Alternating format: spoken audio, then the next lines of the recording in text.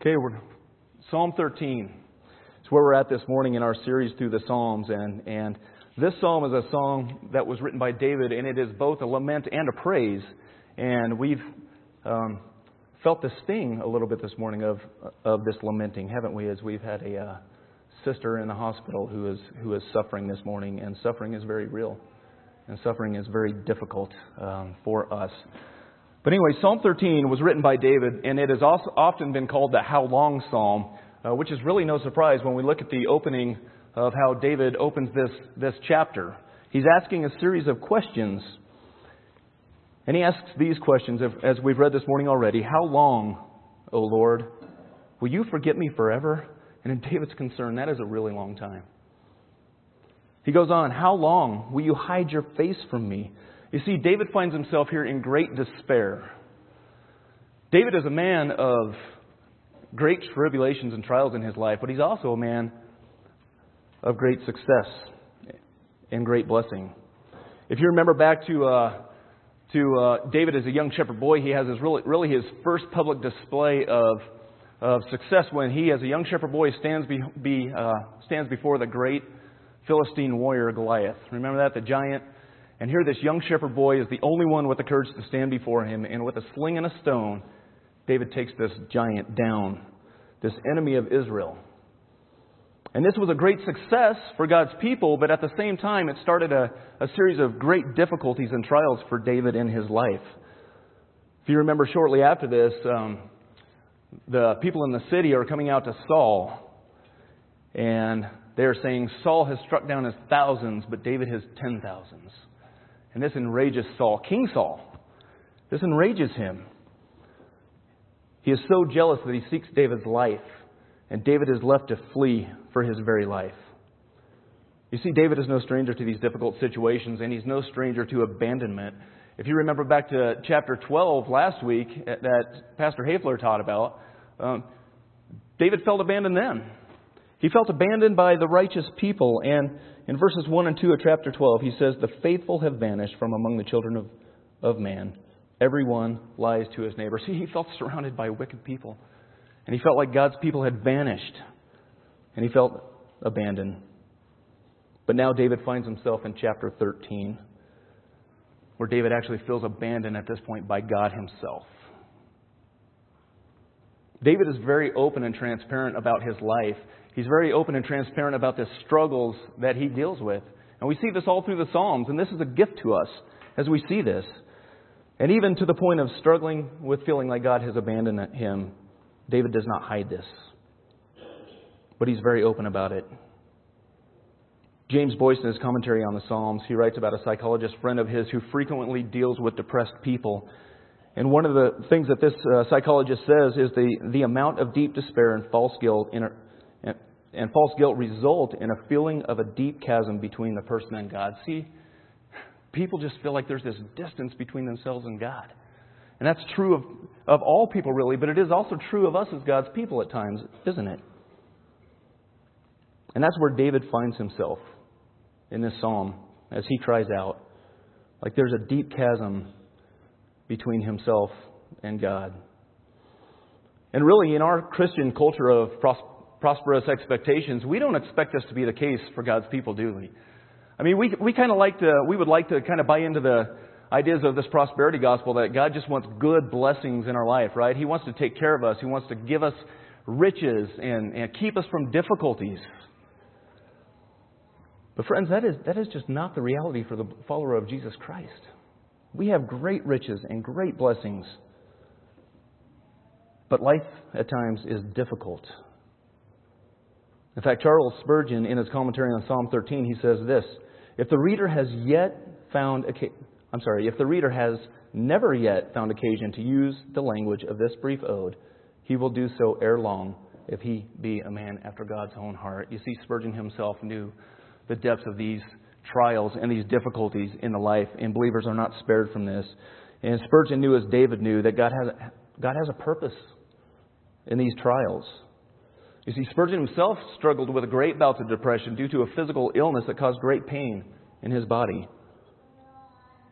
But you know, when God's people are desperate, they desperately cling to Him.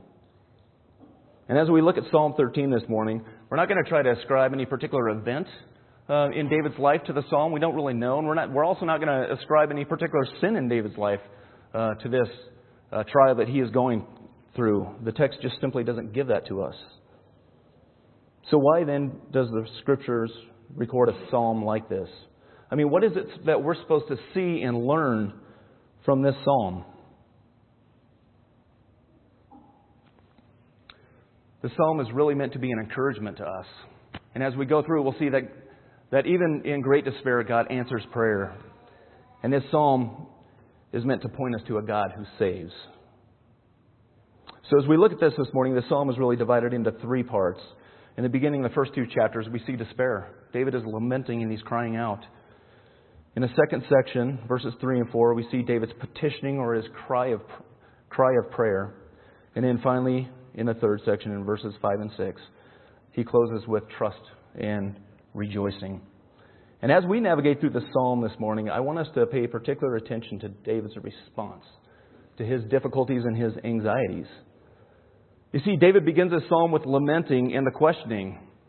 How long, O Lord, will you forget me forever? You see, David, feeling that God has completely abandoned him, is desperate. And at times we have felt that way too as God's people. And there's a danger for us when we experience these kinds of trials in our life. And really, when we experience this, there's really two choices that we have to make. Choice number one is abandonment of faith. God, you must not really exist. I don't sense your presence. So you must not really be there. And we've seen this in the New Testament when many people fascinated with Jesus followed him until things got difficult and they turned away and followed no more. But the second response leads to an appropriate, desperate cry to God for help. And this is where the psalmist finds himself. He's questioning God, but he's seeking God also. And you know, David was not the only one to feel abandoned by God. Job had this experience. And Jesus himself even had this experience. If you remember Jesus in Gethsemane, he's agonizing about the death that is about to come upon him. And he's agonizing to the point of sweating drops of blood. And as they crucified him and hung him on this cross, Matthew 27:46 records for us, and about the 9th hour, Jesus cried out in a loud voice, saying, Eli, Eli, lama sabachthani. That is, my God, why have you forsaken me? You know, Jesus is actually uttering the complaint of David in Psalm 22, verse 1, where David cries out, my God, why have you forsaken me? Why are you so far from saving me from the words of my groaning? See, here's the point for us to see this morning, that it is not just unrighteous people that suffer, but it is God's righteous. It is His chosen. And God uses these times for His glory and for our sanctification. You know, but the reality for the true believer in Jesus Christ, there is no greater feeling of despair when God hides His face from us. But then as His children, there has been no greater joy than when we see His shining face once again. And Psalm 13 presents both of these emotions to us, despair and confident praise. And be assured that this psalm is meant to point us to Jesus, our rescuer and our Savior. So let's look at verse 1. How long, O Lord, will you forget me forever? The how long here is probably an indication that this trial in David's life probably did not just start. He's probably been in this trial for some time, and that is probably why it has led him to the anguish and the despair that he's feeling at this time. Andrew Fuller says this, it is not under the sharpest but the longest trials that we are in most danger of fainting. When Job was accosted with evil tidings in quick succession, he bore it with becoming fortitude. But when he could see no end to his troubles, he sunk under them. And that's a real danger for us, isn't it? When we feel like God has abandoned us, and this lasts for a long time, it is a real danger for us to sink under those. See, David's no stranger to this. He's no stranger to the abandonment.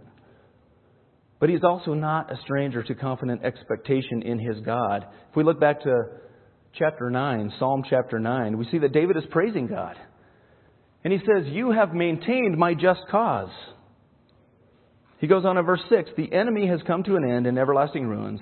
And then he proclaims with confidence in verse 10, for you, O Lord, have not forsaken those who seek you. But in chapter 10, David is crying out, why, O Lord, do you stand far away? Why do you hide yourself in times of trouble?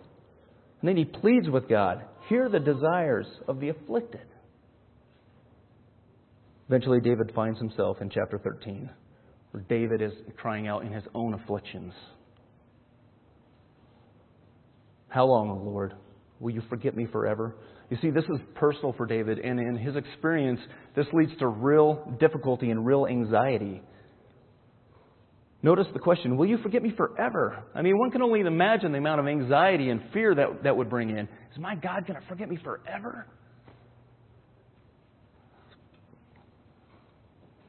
David is deeply concerned, and his concern is deeply rooted in his relationship with God. But here's the question, can God ever really forget? I mean, does the omniscient, all-knowing God who knows everything, can he ever forget anything, or can he forget anyone? And the answer is a resounding no. He cannot. Look at the latter part of verse 1. Will you forget me forever? You know, this cry is echoed by the Israelites in Lamentations when they're mourning the fall of Jerusalem and the loss of a nation. And in Lamentations 5, they cry out, why do you forget us forever? Why do you forsake us so many days? And yet, in the latter part of chapter 3 of Lamentations, God is going to reveal His purposes behind their suffering and their sorrow. And it was to produce a hope in Him. And then the writer continues, the steadfast love of the Lord never ceases. His mercies never come to an end. They are new every morning. Great is your faithfulness. And then He's going to answer the question. The question, will you forget me forever? Here's the answer. In verses 31 and 32 of Lamentations 3. For the Lord will not cast off forever, but though He cause grief, He will have compassion according to the abundance of His steadfast love. So will God forget forever? No. But we feel the sting of that, don't we? When we're suffering and we're in that trial, we feel the sting of that abandonment. In Isaiah 49, God is addressing Israel. And Israel says, but Zion said, the Lord has forsaken me. My Lord has forgotten me. And then God responds to them. Can a woman forget her nursing child? That she should have no compassion on the son of her womb? Even these may forget, yet I will not forget you. Behold, I have engraved you on the palms of my hands. Your walls are continually before me. You see, God does not forget. His memory does not fail. And David moves on to his third question. And I think this is really probably a more appropriate question for David to ask. He says this, how long will you hide your face from me? Because we know that God doesn't forget, right? He can't. But He does at times hide His face from us. And God hiding His face is really a metaphorical way of referring to His presence. God does at times veil His presence from us.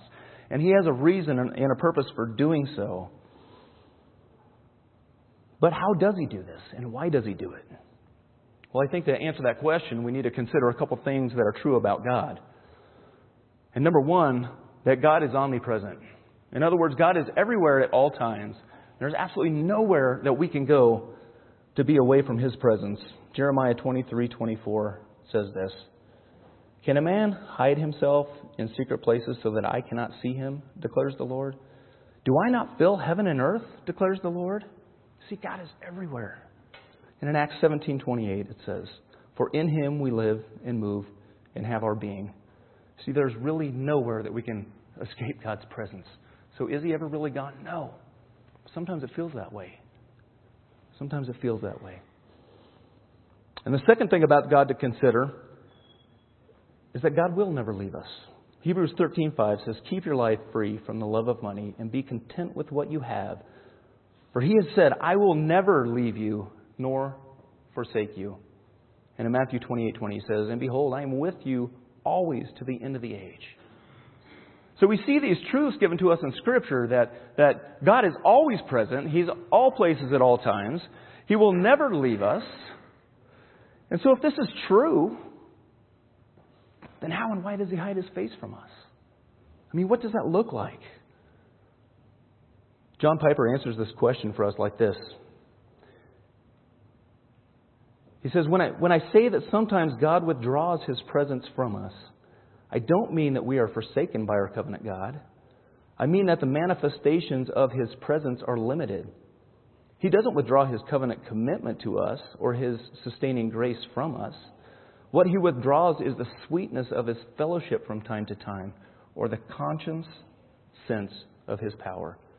And He has His reasons for doing this. And we experience that at times, don't we? We experience that, and when we experience it, it's difficult. But for God's people, it drives us to Him. You know, Job had these similar experiences. In fact, Job actually asked the same questions that David did. In Job chapter 13, verse 24, Job asks this. He says, "Why do you hide your face and count me as your enemy?" Just a few verses before this, in verse 21, Job actually says to God in his anguish, he says, "Withdraw your hand far from me, and let not the dread of you terrify me." And yet shortly before that, Job is saying this, "Though He slay me, I will hope in Him. Yet I will argue my ways to His face."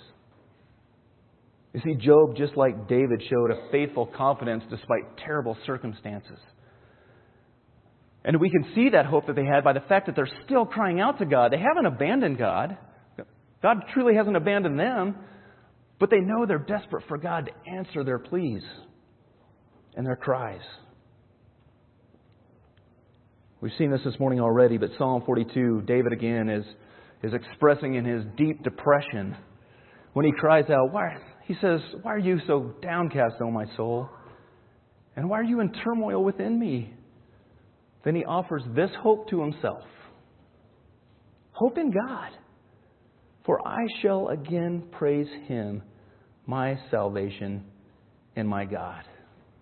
You know, that verse became almost kind of like a life verse for me in a phase of my life when God allowed me to go through an extended, long, dark period in my life where I really felt as though God had abandoned me. And I felt like I was losing my faith, and I wrestled, and I thought, nothing good can come out of this.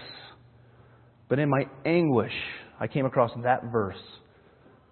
And I would preach that to myself. Hope in God, for I will again praise Him, my salvation and my God.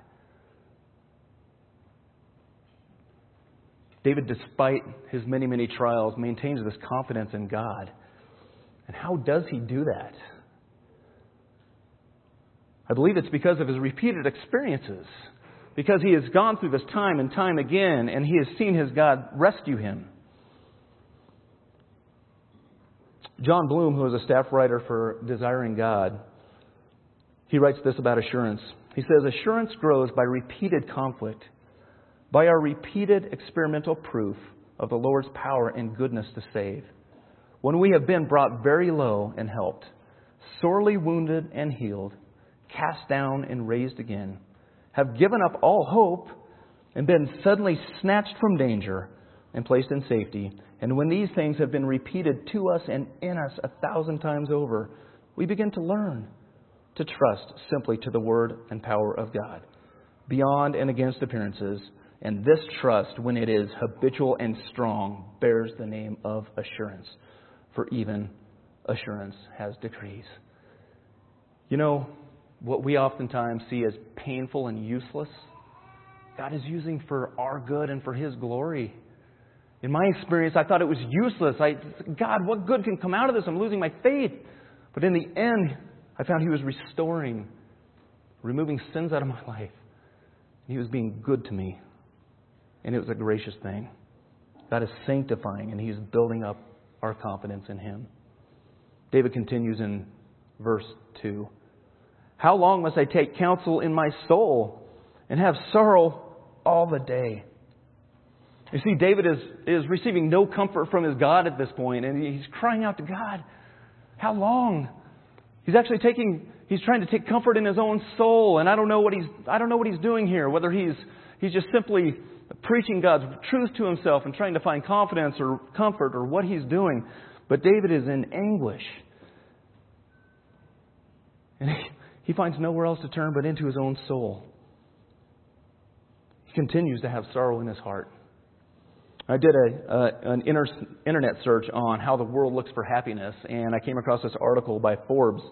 And here are the top 8 things that people desperately want but cannot attain. They desperately want but cannot attain. And there's a category and there's the biggest challenge. And for the sake of time, I'm not going to read the biggest challenge, but here's the list. Happiness, money, freedom, peace, joy, balance, fulfillment, and confidence. The 8 top things people desperately want but cannot attain. The writer of this article continues, the reality is that it is a tough world out there with many challenges we're simply not prepared to face. But throughout those challenges, there are countless ways we can remain true to ourselves, leverage our gifts, and foster our self-esteem and passion for life and work. And we can continually build our confidence, happiness, and fulfillment despite these challenges. For that, we need an abundance of self-love and also support from others who don't want to tell us what to do, but instead want to help us follow our own internal system and beliefs. And we need to believe in ourselves without fail, despite the evidence around us that says we're not ready to soar in creating what we long to do. Well, that sounds great, doesn't it? But the reality is, even according to the title of that article, things people cannot attain. Because we cannot attain these things on our own, can we? We rely on a powerful God who loves us. But here's the problem. If we're not careful in our suffering and anguish, if we're not careful, then we can turn into ourselves and we can start to look for satisfaction and comfort in our own ways, can't we? But this is not ultimately the comfort and peace that David was asking for. It's not what he was seeking and longing for. David desired the joy of his Heavenly Father's attention, the experience of fellowship with the Savior, and he wanted to know that God still loved him.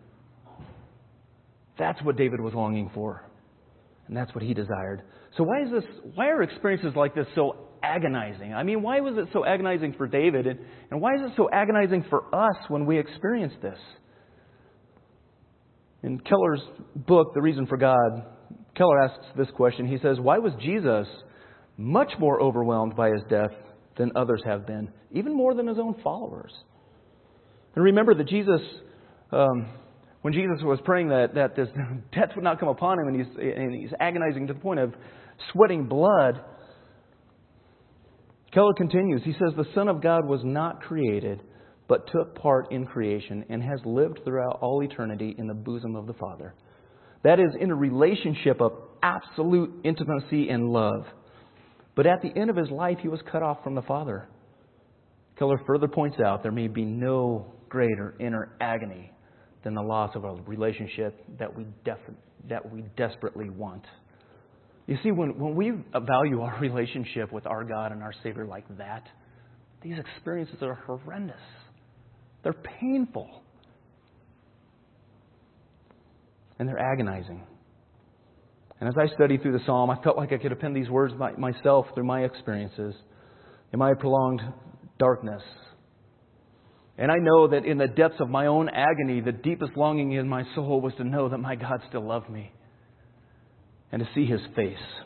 And you know what was true for me? It was true for David. This fight is real.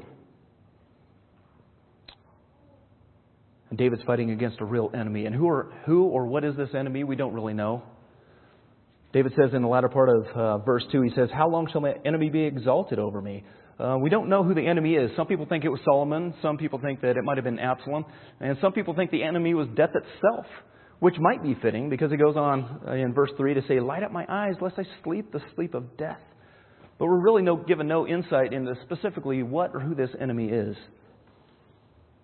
But David is concerned about the enemy. But you know what? David is going to make a turn in this anguish, David is going to make a turn that's going to result in confident praise. And I want us to jump to the end of the chapter for just a moment. And I want us to look at verses 5 and 6. He says this, but I have trusted in your steadfast love. My heart shall rejoice in your salvation. I will sing to the Lord because he has dealt bountifully with me.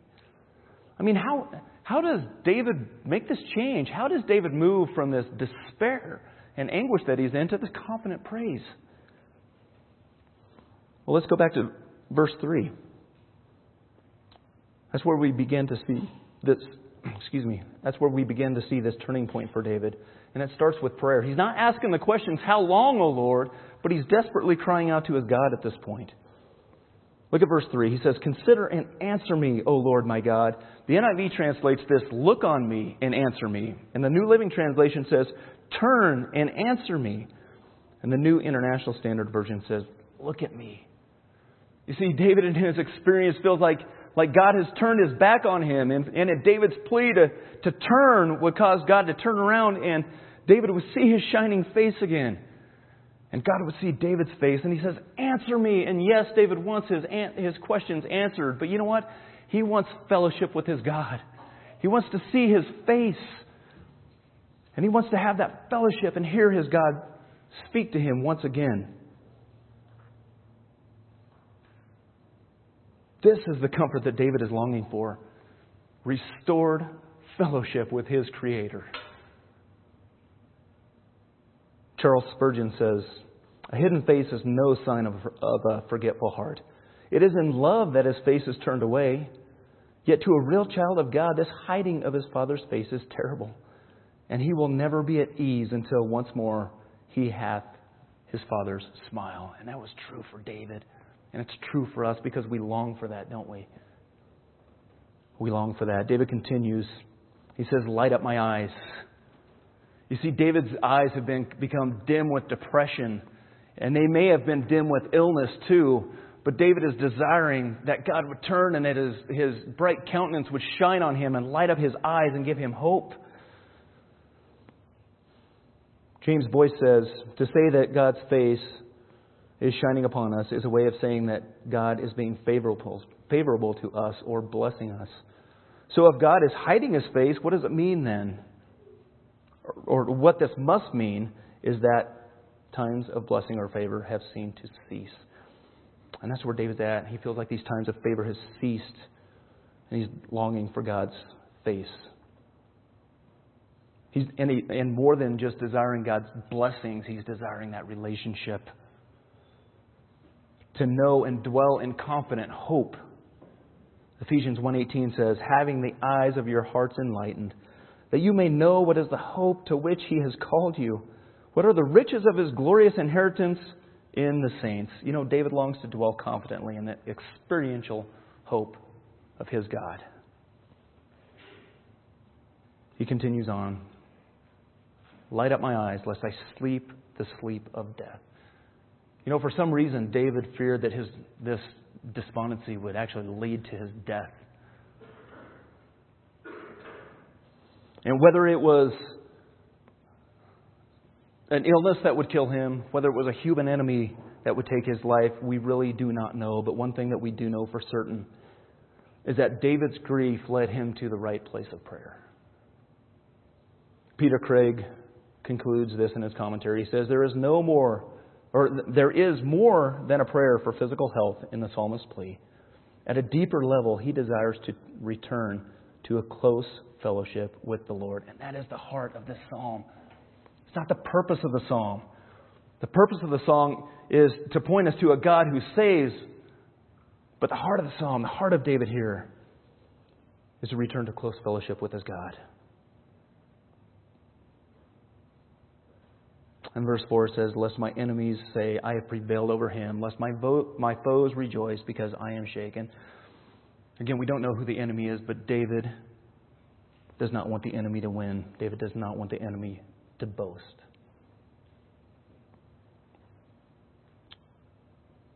But then we move on from there to glimpses of restoration. And in the final two verses, but I have trusted in your steadfast love. My heart shall rejoice in your salvation. I will sing to the Lord because he has dealt bountifully with me. The beginning of that there, I've trusted in your steadfast love. You know, the Hebrew word for this steadfast love is hesed, which is the strongest word for love in the Hebrew language. So David knows that God is a perfectly loving God. And it is because of the love of the Father that David can rejoice in the salvation of his God. And he sings praises to God. What a change in David's countenance at this point. I mean, to go from this despondency, this depression, this despair, and this anguish to this kind of praising. What a change. And this should give us confidence in God, right? Because he does answer prayers. And he is worth praising. He is worthy. And David holds fast to the one in whom he is trusting. And he rejoices and sings to the Lord. He has been refreshed. Spurgeon goes on to say this. He says, "It is worthy to be observed that the joy is all the greater because of previous sorrow." He continues, "All the powers of his enemies had not driven the psalmist from his stronghold."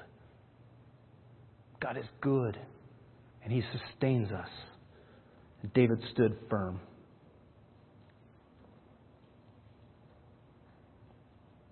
And finally, let's look at the final verse, verse 6. He says, "I will sing to the Lord because he has dealt bountifully with me." You see, David knew God was his rock and his salvation. And he knew that he desperately needed to rely upon his God. And I believe that David knew that he relied upon God for ultimately his eternal salvation, but he also knew that he needed to be spared and delivered from this trial that he was in. And he desperately cried out to his God for this. H.C. Leupold says at this point, faith has climbed out of the lowest depths of despair, where it had well nigh perished, into the full sunlight of godly hope. Friends, that should give us hope this morning. God brings us out of despair. You know, David may not have been delivered from his trial at this time. We don't know. But we do know that even if he was still in it, he was crying out to God, his God, with confident hope that he would save him.